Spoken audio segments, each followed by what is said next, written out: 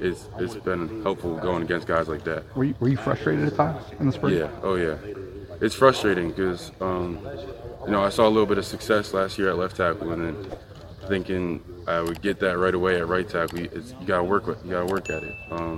It's not gonna come right away, and just the more reps, more effort, more everything that you put into it, the better result you're gonna get come out of it. How did you feel about that frustration? How did you handle it and work through it? That frustration, I kind of tried to just make me better. I would watch, like, if I got beat on a play, I would watch that play probably 5-10 times, and then see what I could do like differently in order to maybe win that rep, instead of keep getting beat the same way. Really, it just I tried to take it and build on it rather than dwell on it, because you're not going to get anything done if you're just dwelling on it. Who and or what has helped you most with that adjustment? Coach Troutwine's been a good help, a big help. He takes us under his wing, and really throughout the spring, just watching, extra eyes on us, texting us on after practice, telling us what he sees. Really, just his expertise has been very helpful, trying to pinpoint what we need to work on. And also our DNs, we got a great DN room, our D-line room in total, and us going against them, iron sharpens iron, and good competition every day. What's the culture in this locker room like right now? We got a great team, great family. We want to play for each other, and really we just want to know each week. Does it feel different? Does it feel different? No, I mean, we got the same goals at the same time, but I feel like each year and each week we got to take steps in the right direction. I feel like we're doing that to better us as a program. Have you guys watched any Ohio State film yet? We're focused on UMass.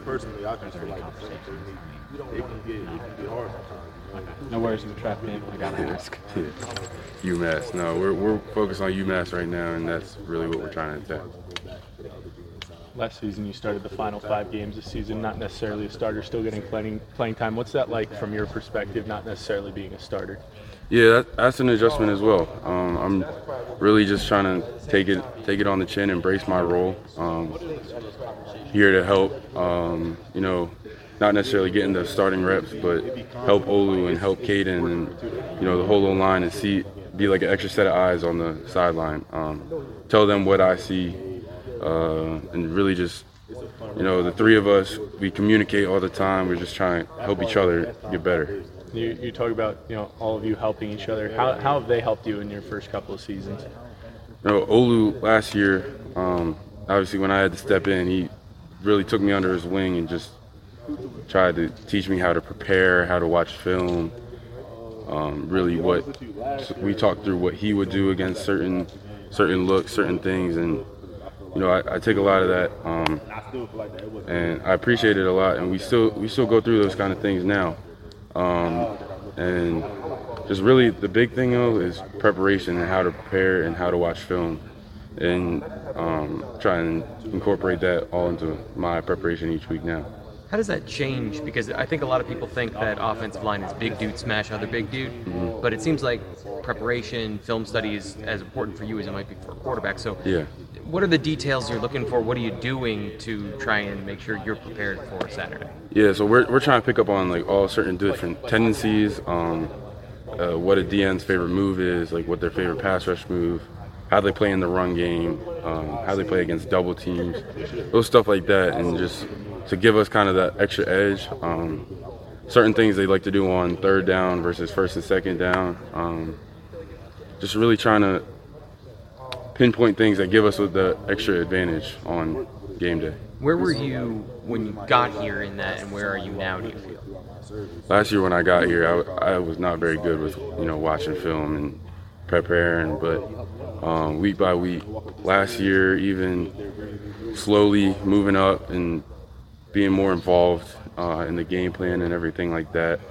really kind of dialed in, and now this year, I feel like my preparation and my film study has gotten a lot better, and I'm picking up on things I wouldn't have a year ago.